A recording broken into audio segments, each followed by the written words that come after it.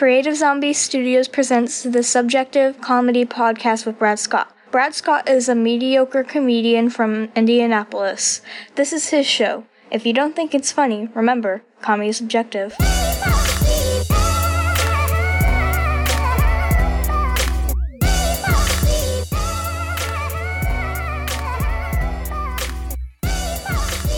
My guest today, joining us on the DIY Jokers Skype line. Right now, DIY Jokers officially launched our online store.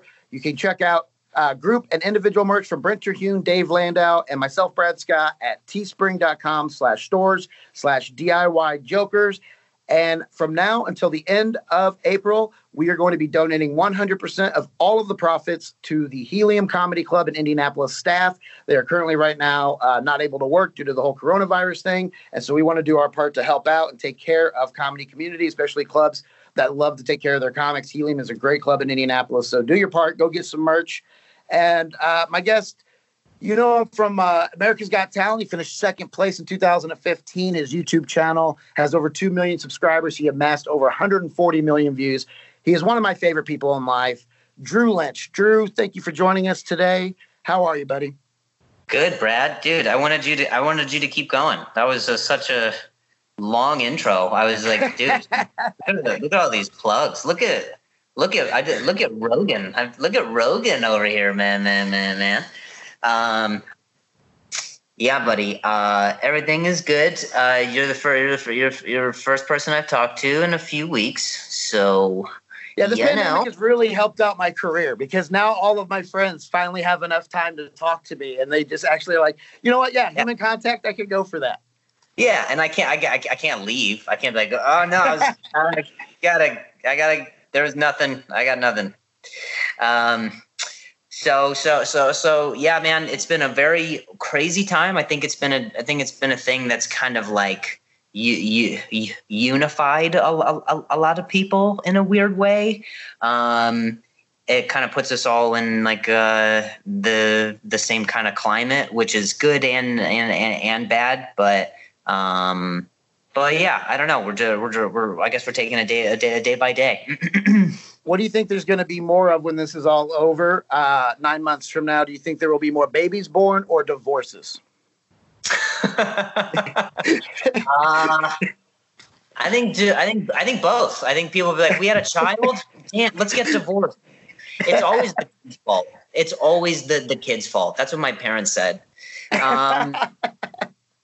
I don't know, man. I don't know. Like I had friends because I live with my girlfriend, and I had friends who they're also in relationships, and they've been texting me saying like, you know, like don't kill each other, man. Like you guys don't kill each other, and it's like, no, we're fine. Like we're like, I'm sorry. Is spending time with your significant other the thing that breaks you guys? Like, oh shit, you have to get to know them. Oh my god, we couldn't make it. We figured out who we were. Yeah. And Melanie travels with you a lot, anyways, right? Yeah. She's you guys like have been spending a lot of time, anyways. This is just and like we were talking off mic. It's forced a lot of people to finally become creative online. Yeah, which is also, I mean, it's like I said, it's really kind of cool to see a lot of people now creating content because of this thing. But on the other side of that same coin is like you bitches haven't been creating up to this point anyway. So like what? Like you needed a pandemic to happen for you to get motivated? Like, dude. You can't be like, yeah, the last few months of the end of the world, I really grinded. Like, in any sense. So you were on a season with Howard Stern, and then you were on the Champions Edition with Simon Cowell. I'm sure you have so many just incredible, amazing backstage stories of those guys. And so what I wanted to talk to you about today was the sitcom that ended in 2011, The Office, from NBC. Dude, that's the same year my career ended. It was the same year. Big year for everyone.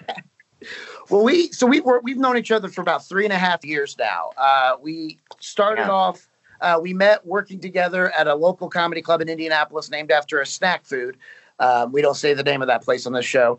And we survived some weeks of hell together through the years doing that. And it's sad because we've known each other for 3.5 years, and it wasn't until last year that we both discovered that we had this affinity and love for The Office. And I got to have some of the best conversations with you about this show because it's a rare thing. It's like almost meeting another comic. It's like a kinship, like a brotherhood thing, like a Harley thing. Whenever you see somebody with a Dunder Mifflin bumper sticker, you give them a thumbs up on the highway.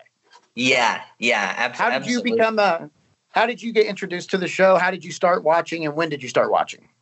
Well, I watched it. I think, you know what? I started watching it back in 2010. So I was 20. No. I was, in 2010, I was 18. And throughout high school, I had a friend who every time I went over to his house, he always had The Office on. And it was one of these things that I completely dismissed and almost actively hated that it was on because it was just in the background, or I would walk in and that, you know, him and his whole family would be watching it. And that was my very first introduction to the show. And because of how dry and kind of raw it was, if that's your first introduction to it and just as it being background noise, I think your instinct is to like repel it. Like you don't want it's like, it's not funny. It's weird. And it's not really a thing that I've noticed other people who that was also their initial reaction when they discovered me being so invested in it years later. So it wasn't until years after that in high school that I started to watch it from the beginning on Netflix. So when it was streaming on Netflix, I think in 2010, I think they only had maybe 4 or 5 seasons on there at that time. So until you had to catch up and watch it in real time. But regardless, this was before I had like moved to LA or anything. And to watch it from the beginning, I really think that's kind of how the magic of that show really works. I mean, the show is almost not episodic. It's almost serial in that like it is episodic in that each of the situations are different from each of the episodes. So it is a workplace sitcom, but it is serial in watching the chemistry of the relationships evolve. And so, that plays a huge part in it. Like, there's actually a lot of thought and depth into the characters, and it's more than just situational, and it's more than just characters who are being silly. You and I talked about this. There's a lot of heart in this show, and I really, really love that. Well, and it's Netflix has given it a resurgence. I mean, my son, who's 12, loves this show now and has discovered it. And I heard Michael Schur, who's one of the creators of the show, had said that was something that they did intentionally. Was they wanted to make it evergreen. They didn't use a lot of topical references. They didn't use a lot of in the moment kind of jokes because they wanted somebody to be able to go back 10, 15 years later and watch it and be able to still enjoy it the same way. Yeah, and that's what's really amazing is like there's people who are like, a little older like you and I who like we're kind of, I wouldn't even say it, like there's people who watched it before me, like when it was on air, like who watched it get kind of canceled or delayed and then come back for its a second season resurgence. So it is really resurfaced, and the show that they've created is like ironclad. It's quality from the beginning and I wouldn't say till the end, but till a certain part. And they just did it so smartly. They never deviated, or they never vacillated between something that they never really felt unsure of themselves. They always felt like underdogs who were going into or really creating a whole genre and trying to create a show that also wasn't the British Office, but still make it unique. Well, I started from season 1, episode 2. That was the first episode I ever saw, and I saw it live. Diversity Day, right? Diversity Day. And I started watching, and the first thing that caught my eye that got me to sit and watch that episode was I knew Steve Carell from The Daily Show. And I loved him on The Daily Show. I mean, even Stevens was my favorite segment on The Daily Show, was him and Stephen Colbert, which now you go back and look, and it's just like, Jesus Christ, the amount of talent that Stewart had around him. And the moment that got me hooked on that show to where I was like, oh, no, I'm watching every episode of this when it premieres, was the Chris Rock speech. Oh, yeah. He goes through the entire Chris Rock bit, and it wasn't censored. And that is what just immediately, it was just a keel over, dying laughing. I had to, rewind and watch that part over and over again. And from that moment on, it was a weird time in television because now we look back and it seems so archaic. But I can remember, I would get back from shows when I would be at home at a local comedy club in Indianapolis named after a snack food. I couldn't wait to get home and get to my DVR, and I would always watch The Office first, and then 30 Rock, and then Community. I mean, this was a time period in television where it was appointment television. You wanted to watch it that day and night, whereas now we just kind of consume everything at our own devices. So you started a little bit later to the game. Did you? So you said they had the first 4 or 5 seasons. Was that where they were at in the show? Was they at season 5 or 6, or did you have to go by DVDs? I think so. I think they were. I think for what you were allowed to stream up on Netflix was up through season 3 or maybe even season 4, because I think the show started in 2005. So I think that's right around when it was happening. And then after the fact, this was before they offered streaming services everywhere. So when I officially moved to LA. It was just how do I get my hands on watching that show in real time? And I'm going to start here with, I want you to give me, if you can either go in order or you don't have to, but give me your top 5 episodes. Oh, this is amazing. I've trained my whole life for this, dude. So, one of my favorite, so the top 5 episodes that I have, I'll go from 5 to 1. I think they're almost all tied for number 1, to be honest with you. My cheat answer that I would use, which I don't know that counts, is The Banker, because that episode is just going back over the years of the episode. So it's kind of like, that's the clip show basically, right? It's just exactly. That's my one wish asking for 1,000 wishes kind of thing. That one's obviously a cheat answer, but the other 4, I love The Client in season 2. Just the way that episode opens is so great because they talk about the stakes of it being this could save our branch if they end up getting the account for the Lackawanna County, and him talking about how he immediately at the top of the episode changed the reservations from the Radisson to the Chili's because it's it's where business happens, or that's when it will be business happens. So that episode is just so good. Also because stuff moves in Jan's and Michael's relationship. That's the first redeeming characteristic of Michael Scott, where you watch him and you're just oh, he's actually really good at sales. Yeah, and Tim Meadows plays the client, right? So good. He's so good too. And it's just being a version of, he's the Black Michael Scott in the episode. Yeah, a little bit. Yeah. And it's just this, I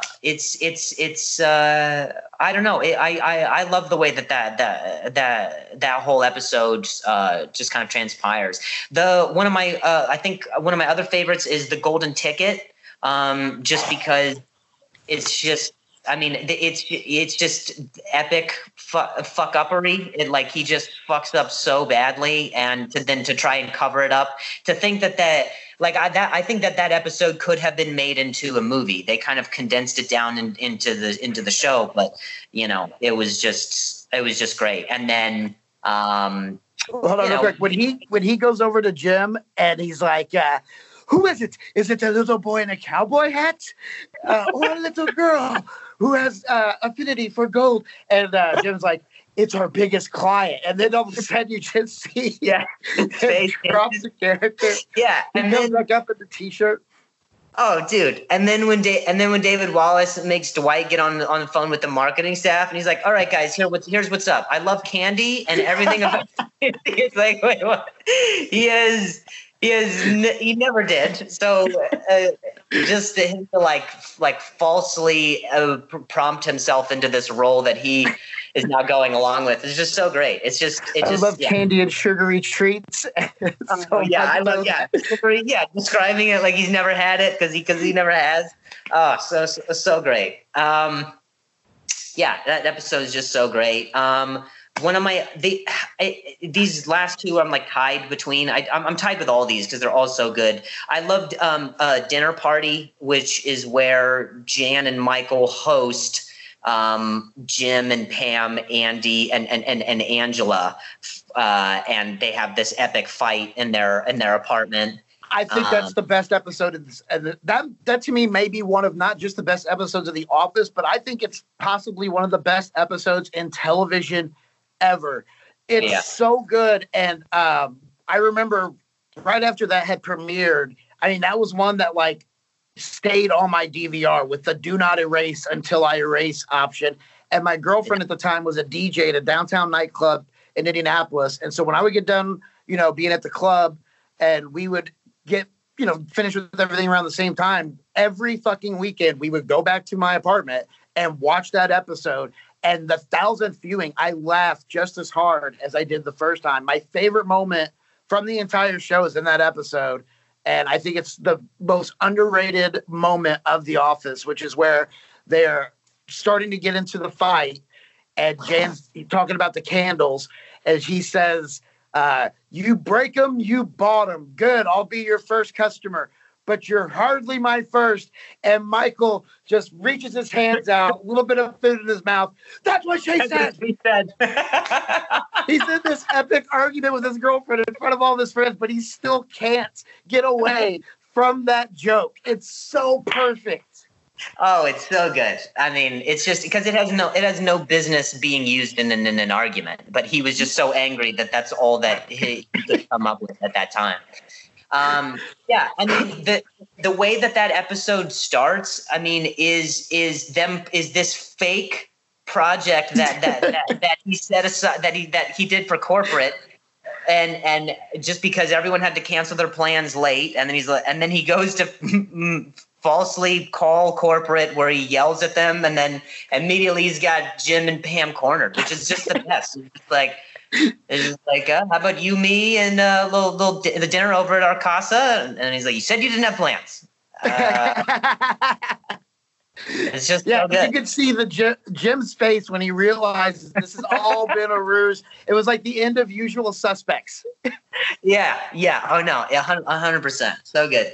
And then one of my other favorite episodes, lastly, is Casino Night. It's not necessarily the funniest episode, but to me, it just it's where like this show became more than a sitcom. It became just so much more, and things were going to start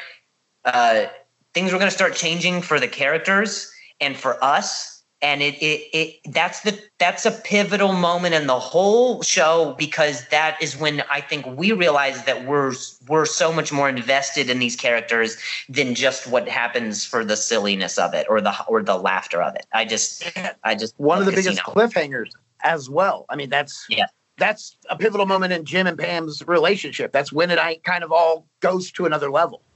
I couldn't imagine having to watch the show in real time with that cliffhanger, because when I watched it, it was streaming. So you could really go from season 2 right to season 3. I remember that. And it's the thing, we don't have that as much anymore. And I can remember I can't wait for the next season to start because I have to know what happens with Jim and Pam.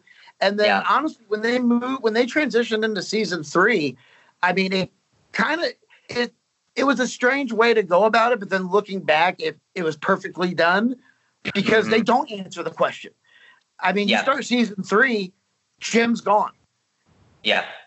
And, Pam and Roy are together and we're, so let's move into best relationships then, since we're on Jim and Pam. I think they're obviously one of the top 5 for everyone.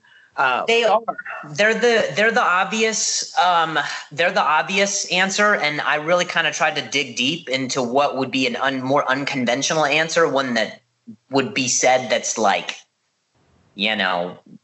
people who are fans of the show, which I kind of pride myself on. I think that's such an obvious choice. I also think Jim and Dwight's relationship is so great, fine. Just because, that one is one that. That one is one that like people, their friendship, which is a friendship, they're frenemies basically for the whole thing, even though, there's like this underlying love for each other the whole time. I mean, their relationship is just so great. It would be one thing if the show just had Michael and Dwight's relationship, or if it just had Jim and Pam's relationship.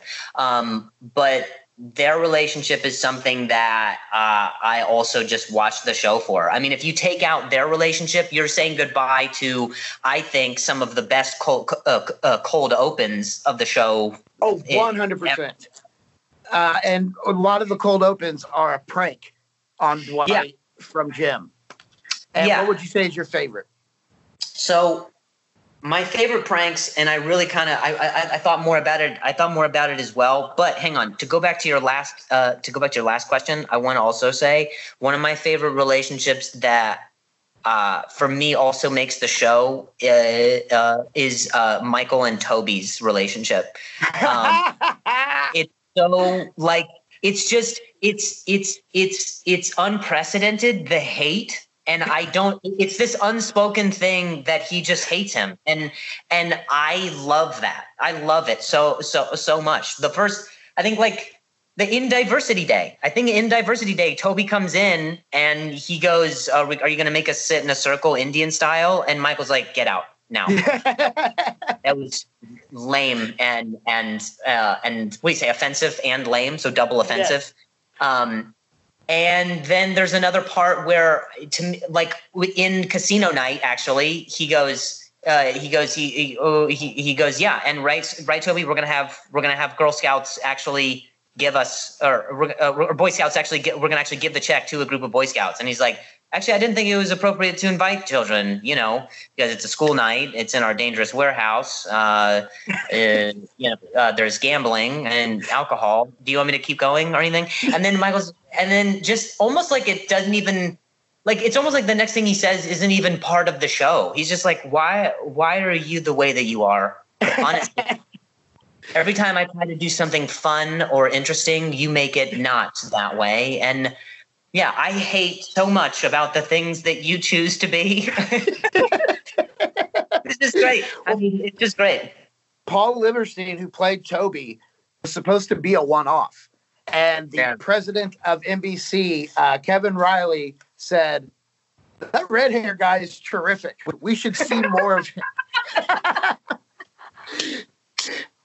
Which I wonder was if that's kind of where that whole dynamic started, is if that was just kind of a pushback against him, because Steve Carell was notorious for that. When the only break that the show had was 2007 because of the writer's strike, and Carell, who supported the writers, called in sick the first day and gave the reason of enlarged balls. Yeah, so great. I mean, the writers and the whole cast love Steve, and the show they really kind of pay all homage to the fact that the show survived or was able to get renewed for its second season, because that was right in the time where Steve kind of hit with the 40-Year-Old Virgin and a lot of other things. So he was making a career for himself for movies, and that was kind of what brought the network to bring back the show. Another underrated relationship, Michael and Pam. Absolutely. I mean, I know we were going to get to it, but one of the best moments, and I put it up there, is let's see, where did I put it? I put it as the best Michael Scott moment is when Michael buys Pam's painting, for her art show. It's like I'm getting like chills talking about it right now because I can't remember what it was that he was doing, but they were setting it up like he wasn't going to make it to the art show. I can't remember, where was he? Was he in New York? Was he at oh my God, yeah, because there was something going on where it was like they both needed that moment at that time because nobody had shown up to Pam's art exhibit except for Roy, who had no interest. Yeah. And Michael had something else going on. It was, what the hell was it? I feel like he was in New York doing something. I really can't remember. Or maybe he was getting his condo. Maybe that was it. Or is that season 2? Fuck, I can't remember. Wait, was he going for the job? Yeah, no, I don't know. That's not it. No, that's not it. No, but whatever it was, yeah, they come together and it was like a perfect moment that they both needed. Oh, hello, you there? Phone call. Sorry. Anyway, you're good. The point is that part is. Wait, is it? No, it's hang on. I need to think of this B storyline. It's where he oh man. I think is it where he tries to go deliver the bags of stuff to yes. That's the way it should have been. Exactly. That's what it is, because that whole episode is about how everything is moving to electronics and everything's going online, and that shift follows the GPS into the lake. Yes, exactly. And he has this fight for why, like, for the need for paper still, and the fact that at the end of the episode, he ends up buying that painting. Like, they have this symbiotic relationship for each other at the end, because she needed him to be there at her art show, and he needed her and her art to validate what it is that they do. And then, he ends up replacing it on the wall back at the office. It's just a moment where it seasons their relationship as more than just coworkers, and it sets it up later for when, he leaves Dunder Mifflin to go start Michael Scott Paper Company, and she's the only person who follows him back out. Like, it's another thing that this show just pulls so much out of you, as far as being like, oh, I didn't know that I needed Pam to work for Michael, and for their relationship to be deepened by that. And especially, like, it's just those little moments that, just like with when we're talking with the client, where you see that Michael is good at what he does with sales, they add these moments where it shows the heart of Michael Scott. The last moment that he has in the series before the one-off at Dwight's wedding is talking to Pam. That's how he exits the show. Yeah. She's the last person that they speak to. They did kind of the serendipity thing where he whispers in her ear. And it's just, yeah, they did a really good job over the years of establishing these relationships and putting these little things in there, like that moment with buying the painting and everything else, to just kind of, it pulls you in to more and more of that relationship with those characters.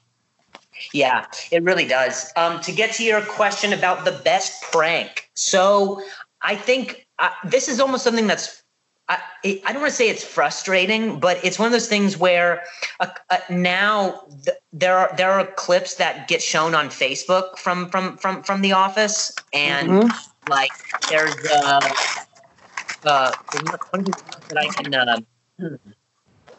one of the clips on Facebook is the beginning of Stress Relief, where there's a bunch of where Dwight sets the fire, and then people are throwing shit out the window and going crazy, and there's kind of like what is happening in our world right now. as a cold open, and that gets shared. That has, I can't even remember, on Facebook. It's got like just 20 million views or something crazy. Just that cold open.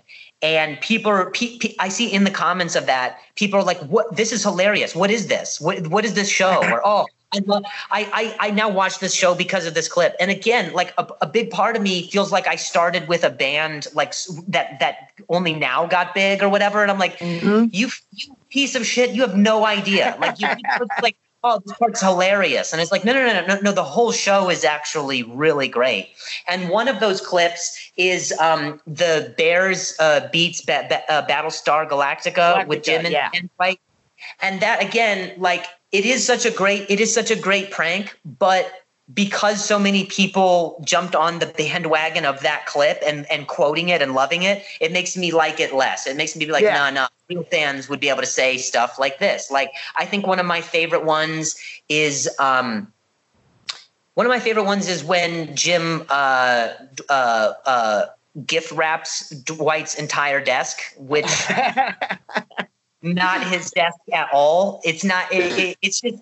It's the perfect way to end it. Is when, you know, he just talks about at the beginning where whatever, Dwight's just like, "This is, you know, I'm gonna take it apart in about like 5 minutes," and then Jim's like, "You know, I think it's gonna take you a little bit more than that," and then when he sits down, it completely falls apart because it wasn't. And I don't know, that whole cold open is so short, but the entire time you're thinking that it is a gift wrapped desk. So all in all, regardless of it as a funny cold open, as a prank, it's just so good.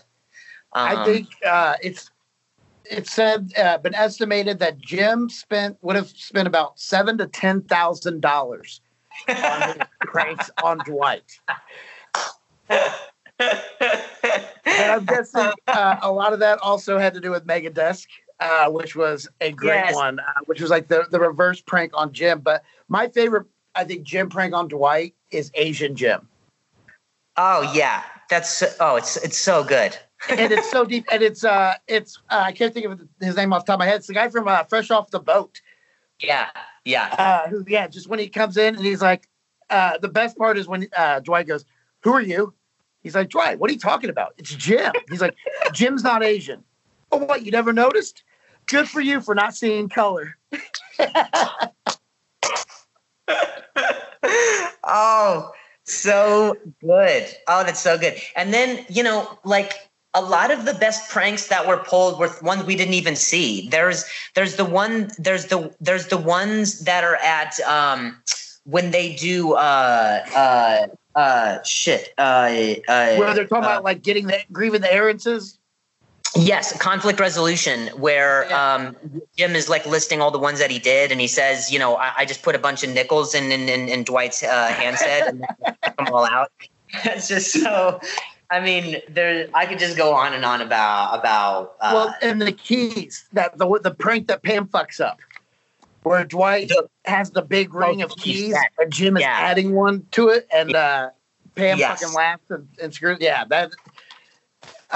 The dynamic between their relationship, like we were talking about earlier, it's one of those things, like you said, it gets shared so much on social media, and I agree with you 100% about the band thing. It's one of those things where, like, if you're in on the show, because I think that meme of the fire thing is probably one of the most popular memes, that and the Battlestar Galactica one. Yeah. What would you say is some of your best moments from the entire series? So what I wrote here is I wrote two that are some of my favorites, and they're actually not comedy related. One of my favorite moments of the whole thing, I think, is at the end of season 3, where I think it's The Job, and it's where Jim comes back and he asks Pam to dinner, and he says, "Are you free for dinner?" She's giving the mockument, and then he says, "Are you free for dinner?" And then she says yes, and then she turns back to the camera and she's tears in her eyes. Like, oh my God, that moment gets me just every time. Jenna Fischer is like, when we haven't gotten into top 5 of characters, but she's actually number 2 for me, because Jenna is she's just so good. Like, as an actor, I don't know, man. She's just so good. So that moment for me is one of those moments where it really seals this show as like a comedy with heart, and I just love it. And then one of the other moments is when Michael is on the booze cruise, and he is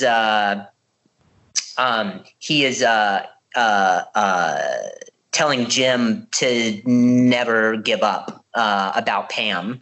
And that then sets up, gossip for the next episode. But even still, it's just such a good moment, because when you listen to that's right around the time you're learning there's so much more to Michael Scott than just his, vanity and his insecurity and things like that. He really does care about a lot of things other than himself, which is good, because if they continued on the trajectory of the same Michael Scott from season 1, or like the British version that Ricky Gervais had, the character becomes almost unlikable to a fault, to where you don't want to spend time with him for as long as you do. Did you think they kind of gambled a little bit with Michael Scott in that sense towards I can't remember what season it was, but it's where he finds out, which one of my top 5 episodes is Date Night. Where they go out, Date Mike, when he meets the girl, like the David Buster's place. At the arcade, right? Yeah. Yeah. It's happy hour. That's it. Happy hour. Yeah. Just because the moment where he's just being himself and natural, doesn't realize that he's being set up, and he's so charming and likable. And they're like, so what do you think of her? And he's like, yeah, she's fine. They're like, but like so good, like, and then he figures it out. The next cut of him walking out to the car, opening it up, putting on the Kango hat, and going, well, Michael Scott is on a date. This changes everything. Hi, I'm Date Mike. How do you like your eggs in the morning? And the horrible wink is so good. But I felt like, I thought the gamble they took after that, though, where he finds out she's married and he continues, it was almost like you had built all of this credibility and up for him that he's deep down a good guy. It's like you're kind of risking a lot of that. What were your thoughts on that when you watched it? Well, that's the thing, is like it's interesting, because I didn't find Michael to be hateable when he still dated Donna, but I did not like Donna as much, because I mean, I don't know. Like the way I see it is don't have sex with a married person if it's not the person you're married to. So regardless of which side you are or who you are in that equation, I still think it's wrong. But it's one of those things too that, like, in order for it to be a sitcom, there's you have to build up that credibility and then let it down. Like otherwise the show ends. Otherwise you're talking about a movie. You know what I mean? Because if at the end of that he finds out that Donna is married, and then he goes back to trying to date the Julie, the girl he originally met for drinks that night, that's a movie with resolution. That's him having had learned a lesson and then going back and for the betterment of who he is, realizing that it was him all along he should have had to be, and that's the theme. But for a sitcom, you constantly have to create conflict in order for the characters to continue and for us to continue watching. So it's just the writers were actually really smart, and I never really found myself. I didn't dislike that I didn't dislike that part of the show. Like that to me was just it's just classic sitcom. It was just really great. And I will say they did enough of the credibility, because it almost, you kind of like get it with Michael, because he's such this lonely guy that now that he finally had found someone, he couldn't separate. He had to learn. And when him and Andy go and actually confront the baseball coach, and he's like, well, how do you know? He's trying to make him out to be a bad guy in his mind. It just shows kind of it's definitely a growing experience for him. Yeah, and it's one of those things that like even think about like Andy's role in that episode. Like it's a thing that you wouldn't even think Andy is capable of doing, but because he's been in that position, the writers did a great job at even tossing a lot of the credibility from Michael over to Andy in his role and getting him to realize that it's a bad thing, and he ultimately does. So he gets some redemption there, in my opinion. Speaking of Andy, what did you think of Andy as a character? I loved Andy in season 3 and up, and I loved it. From Andy's introduction till right up till after he got Nard Dog tattooed on his ass, and then he started to get they did this weird thing where they made him so unlikable as the manager eventually that I hated the writers for it. Like I didn't appreciate what they did, because they had a format that worked, which was whoever's the manager creates chaos and is someone who is trying to create the functionality of the office, but is still ultimately flawed in their character. And that was Andy. And when they interviewed a bunch of people to be manager, and then Andy eventually was, I thought it fit. It worked. And in my opinion, like, if it's not broke, don't fix it. They had this show where clearly Steve was done and they needed to write him off, and then they needed to put someone else in that position. And then having the instability of that really created a lot of instability in the final, 2 seasons. I don't even count season 9, to be honest. I can't even talk about it because – yeah, I mean, Andy is so annoying in the very beginning, but like he's someone who creates conflict, and he's someone who, from the Stanford branch, when he's working there, you never really foresee him becoming a main part of the show. And I think there's articles that say even the writers didn't, but because people loved him so much and who he was, they had to keep him on. And so, you know, a lot of people are annoyed by Andy and a lot of people are annoyed by Michael. But to me, I see it as what the writers were doing. And I just think they were just acted so well. What did you think of Michael's departure? It was good. It was good. And had the show stuck with Will Ferrell, I still would have watched the show. They literally killed him off 2 times. 2 episodes after that, I think. And it really for a while felt like the show was scrambling to figure out what they were going to do. And, you know, with like I was really, really sad to watch him go, because he was, for me, what made a lot of it work. Yeah. But even when Andy, you know, came back, or he earned that position, and then Robert California was right over him, like, I was down with it. You know what I mean? I was down. Mm-hmm. I was even down with it when they were like, all right, we kind of have to shift from paper products to Saber, printers. You know?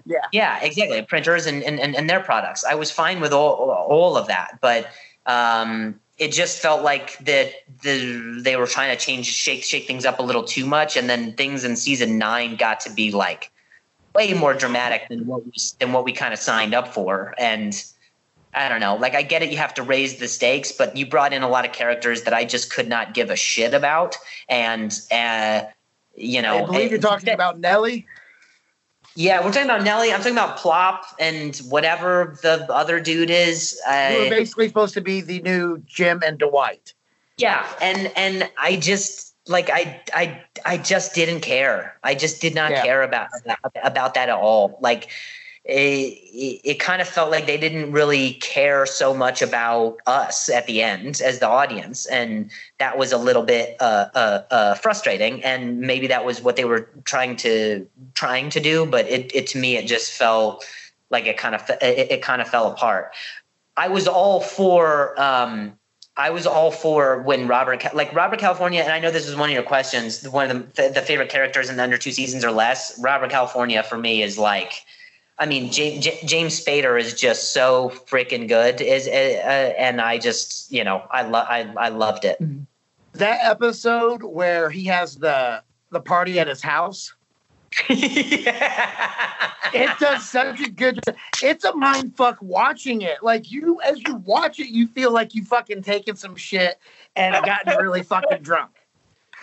Yeah, when Ryan and Gabe are like drunkenly dancing at the end, and just go home, man. Just you stop. And they're like, no, I'm gonna stop.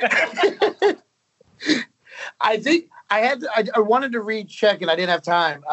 Was Gabe on for more than 2 seasons? I believe so. I think Gabe was around in season. I think season 5 at the end, because I know Holly gets sent off in for the first time in season 5, I believe. Well, or no, season 5 is when she comes in, and so I think. I think right around season 6 is when Saber happens. So I think Gabe was ultimately around for a little bit more than 2 seasons. Yeah. What did you think of Holly? I thought she was perfect for Michael. So that's all I really gave a shit about, I guess. I didn't really like her indecisiveness. I didn't like that. And there was, that one of my favorite moments is when Michael does fancy Christmas for her. He throws everything out, and then he gets a fancy Santa Claus. It's a sophisticated take, as he says. And she she confronts him and says, like, you threw this whole she says, like, you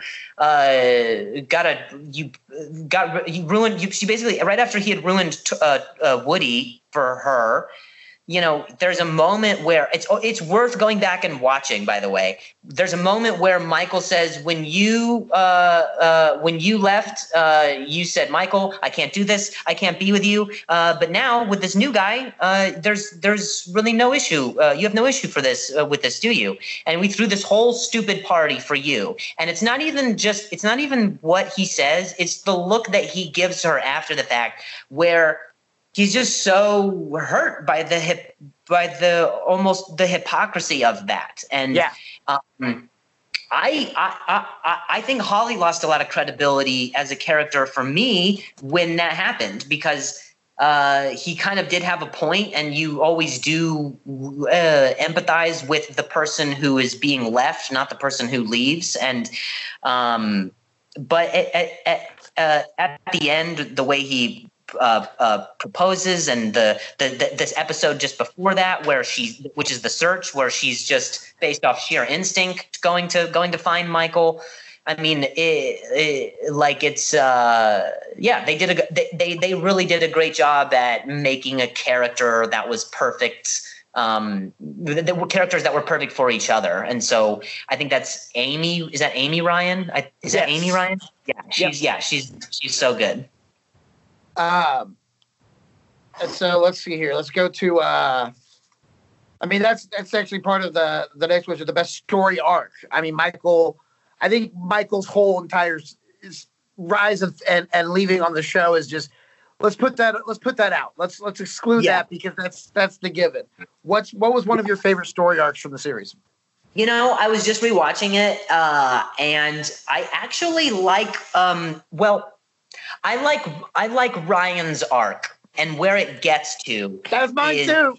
Is it? It's so good. Yes. I mean, it's actually so good. Just because from a temp to being to getting Jan's job, and then the aftermath, and then it to him falling back down. See, again, we have these huge buildups, and then these fall from grace, where he ends up going to work for a bowling alley, and then after the bowling alley, working for Michael Scott Paper Company, and that's kind of what size shoe do you wear?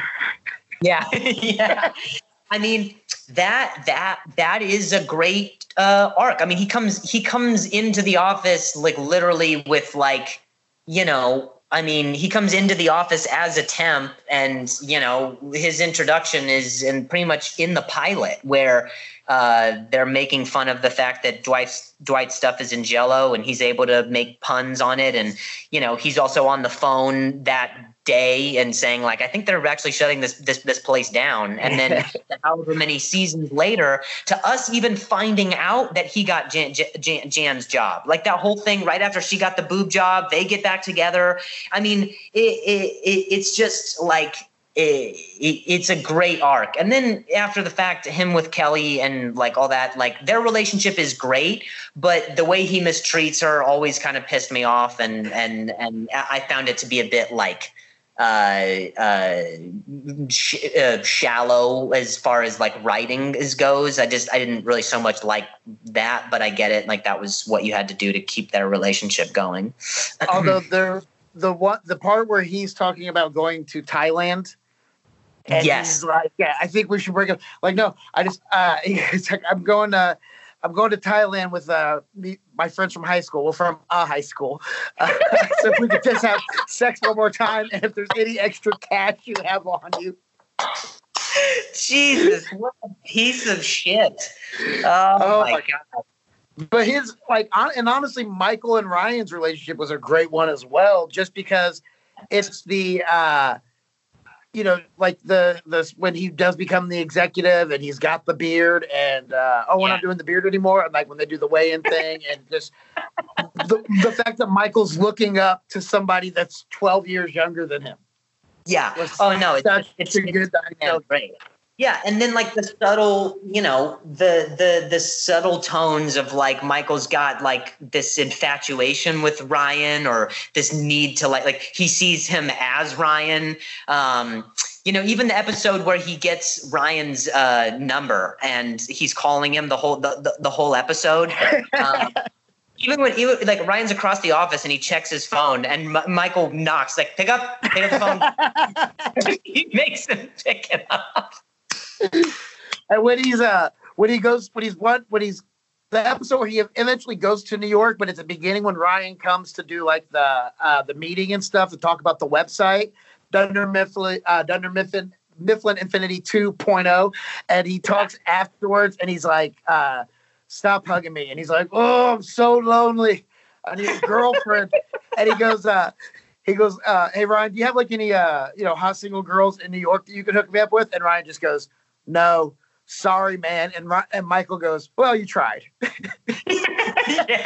yeah. Little lines like that. And there's sometimes with this show, like I said, going back to the beginning of this Skype call, like the show never deviated from its integrity. Like this show is everything.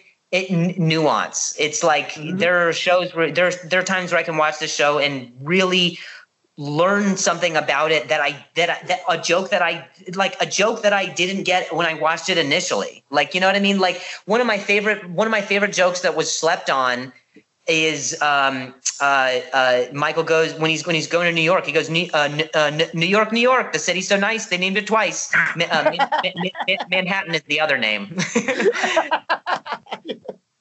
It's like, it's so good. That's what makes it such a rewatchable show. You can find new things in it every time.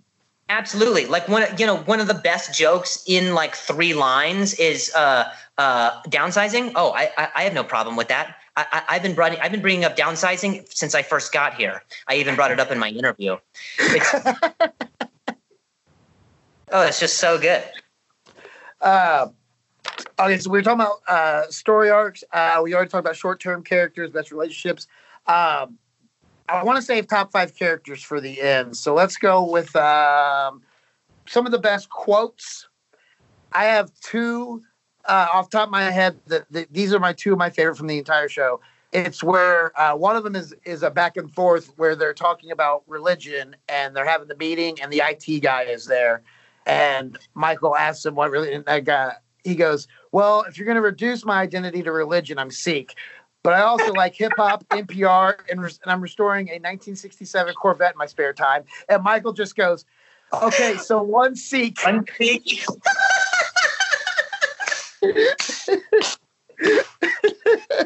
It's so good because he just ignores everything else. And then I think one of the best quotes of the entire series is when he calls Holly about the herpes thing. And she's like, Michael, you cried at a tagline to a movie you made up. And he just goes, he had no arms or legs. He couldn't hear, see, or speak. This is how he led a nation. Oh, I want to see that movie. Yeah. It's so good. I mean, the quotes that the quotes that are definitely the best, I think, are, in my opinion, Dwight has some of the best quotes in all of the mockuments. Like, you know what I mean? In the wild, there is no healthcare. Healthcare is, oh, ouch, I'm fallen, I'm dead, a lion eats me. Well, what did he say? Well, what did he say? I'm the lion. You're dead. Yeah, he goes, well, I'm not dead. I'm the lion. You're dead. That one's so good. I mean, I love. Michael's got. Let's see. He goes. He goes. Yeah. You don't call retarded people retards. It's bad taste. You call your friends retards when they're being retarded. There's tons of quotes like where people even have them in like their Twitter bios where, I'm not superstitious, but I am a little stitious. There's things that, there's other ones too. Like when Michael puts the Wayne Gretzky quote on the board and then quotes Wayne Gretzky's quote. I mean, that one's so good. Like, I love when they get locked out of the office and Pam is like, we have a spare key and an emergency spare key. Dwight has both of them. And I said, well, Dwight, what happens if you die? And he responded, if I'm dead, you've been dead for weeks. You guys have been dead for weeks.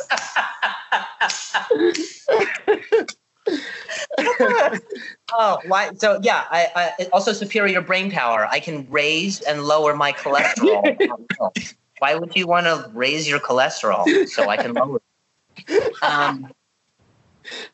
So good. Yeah. The other one too. When he's getting frustrated with conspiring for Ryan to fire Jim, and he goes, I could have grown mushrooms that are this high by now. They're mushrooms. They don't get very high. I think one of the characters, he's going to end up in both of our top fives, that has some of the best, just the jokes you can miss, and they're the jokes that just some of the best one-liners of the whole show is Creed. Creed, baby. The most underrated character on the show. I was rewatching the episode where Toby comes back and they plant the drugs on him, and then the cops come in, and then all of a sudden you see Creed's face, and then it's just him doing the interview thing. He's like, just act like we're talking until the cops leave. Oh yeah, or the when they're playing the games or whatever, he comes back and Michael goes, "Sir, there has been a murder, and you are the suspect." And he goes, "Okay, cool. Let me just settle in and go get in my car." And then he fucking runs out. Oh, dude, Creed is the best character. That's not in my top five. He is in my top five, but the best. That's not one of the OGs. He is my favorite. Yeah. There's only been one man that's ever crossed Creed Bratton. His name, Creed Bratton. Yeah. And then, sorry, go ahead. No. I was gonna say the part where this is like so slept on. It's just so random and so good. Is when they're trying to go to birthday lunch. Michael is trying to go to birthday lunch with Pam's mom and Jim, and he invites Jim and Pam, but Pam's trying to get out of it. So what happens is right as they're about to leave, Pam fakes a phone call, and she's like, "What? Oh no, I'm sorry guys, I have to take this. There's been an issue with the paper or whatever." And then Jim goes, really? Let me take care of it. And then he takes the call and he goes, what? Well, that's great. And he goes, looks like the paper was there all along. And then Creed goes, oh, thank God. And then it cuts to him in the mockumentary and he's like, something's up. That paper was never supposed to. Like what? Oh my God. He's the one, guys, like from the show. So like I would be more starstruck meeting Creed than I think I even would meeting Carell or Krasinski or anybody, because he's just so fucking good. Every scene he does, like every other character, you could point to maybe a scene where they aren't at their best. Or it's not their best moment, whatever. Creed bats 1,000 every time he's on camera. Every time he says anything, it's perfect. It really is. When he's like, I open up a Word document on Creed's on browser. Yeah, I opened up a Word document on Creed's computer. Even for the internet, it's pretty shocking. www.creedthoughts.com. Check it out. And then when he talks about how he follows what does he say? He follows Ryan on Twitter or whatever, and he's like, everywhere I look, it's Betty White this and Betty White that. Finally, someone who doesn't mention Betty White. Of course, I follow him. God, he's such a good character. Speaking of which, let's get to because I know I appreciate the time you give me now. Let's finish up with top 5 characters. Okay, so number 5, which like I said, all of these guys are tied. Like I can't to even say top 5 is just ridiculous. I just can't. Creed is up there. We just talked about him. Jim is, it's almost like I categorize this not as favorite characters, but like favorite relationships, because that's sometimes just what makes these characters tick. So Jim and Dwight are both. They're just so good. I told you Pam was my number 2. Not just because it's not just because the character of Pam, like, yes, it's kind of a very plain character, but the way Jenna plays it is just so good. She is one of my favorite actors because of what she does, and the vulnerability she's not afraid to play Pam with is just so good. And then Michael Scott is probably number 1 for me, just because I think, like I said, like a lot of people get very repelled by him as a character because they could see him as a disruption to the show. Like I think a lot of people, when they first watch the show, they're just like, oh, he's so annoying.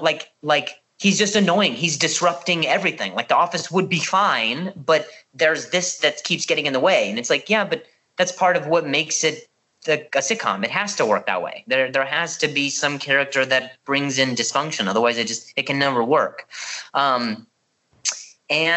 The way that he is able to play the heart with it, there's just some certain sensibilities that Steve is able to play that really resonate with me as well. Like I'm as an adult, I'm certainly not the way Michael Scott is, but there are things that he does where it's just like, oh, I could see myself vying for attention in that way, or I could see myself being, completely and blindly ignorant to a situation, or but he's so insecure because he's just deeply conflicted. He just wants to be needed. That's even that's why in the pilot, the world's best boss cup was one he bought himself. It speaks only like I said, in season 2 afterwards, where they really start to put some heart behind Michael Scott. That's when I really just start to resonate with him. But like I said, Dwight and Jim, Creed, Pam, they're all up there for me. Well, actually, let's finish on this. So what does this show overall mean to you? And kind of like how just what is this the whole series? Because I think it's one of those very, very special shows. It's not like a Friends or a Seinfeld. It's timeless. I mean, there's generations now that are coming to find this show and love it. And for me, it's like if I'm ever in a bad mood or if I'm ever feeling, depressed or anything, it's a show that can just, if not bring me out of it, distract me from it for a little bit. So what has this show overall meant to you? 100%. When people ask me my favorite comedian, I say The Office every time, because I mean it's a weird answer, but it's truly the way that I feel. Like, I don't know if it's because of maybe what we do, or because we have so been trained to just analyze humor rather than enjoying it. But that for me, it when I watch stand up, I feel like I lock into that mode. But when I watch this show, I become just such an audience member. And, there's been many panic attacks that this show has gotten me through, many times where I felt I've gotten through breakups with this show. And there's things that are nuggets that are about the actors in the show that get me through it even more. Like knowing that John Krasinski was originally brought in to read for Dwight, and then he ended up getting the sides for Jim like that day, and then he ended up right before his audition talking to Greg Daniels, who's the executive producer, and inadvertently insulting the American version. He said something like, I just hope that these guys don't screw this up, because the British one's so good. And Greg Daniels then introduced himself. He's like, hey, I'm the guy you're going to be auditioning for. And then knowing that was the thing that like broke the ice in the audition, like that's just such for me as an actor and a stand-up, like that's just such a cool story. It just came to be one of those things that I love. There's things that are so inspiring about the show as well, like the fact that Steve Carell, he's one of my favorite actors, and he didn't get the success he got until he was well late into his 40s. I mean, that's inspiring, knowing that he has done comedy and acting and improv for decades before he got really the credit that he deserved. And that's not as to say there's a safety net for anyone's success, but it's just there's really no excuse either, other than coronavirus. That's a good excuse right now. But that, and then knowing that he little like nuggets of that, also knowing like that Carol, the actress who plays Carol, is Steve's actual wife. The whole process.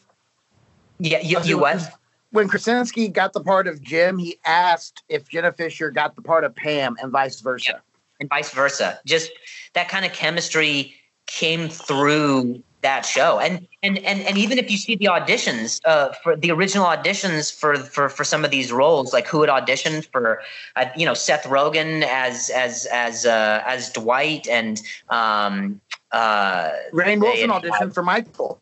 Yeah, Rainn Wilson for Michael. They had Bob Odenkirk for Michael as well, and actually Paul Giamatti and Martin Short as well, and Hank Azaria.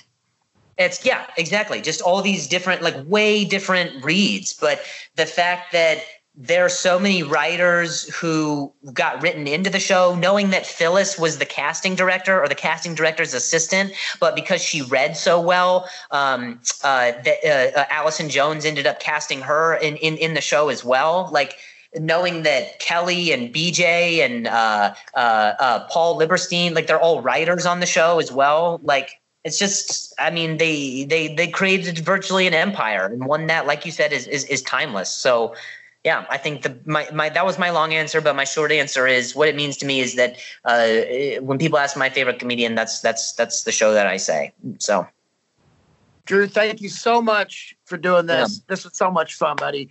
Thank you, bud. I hope to have you back on again. And as always, if you didn't think this podcast was funny, remember, comedy is subjective.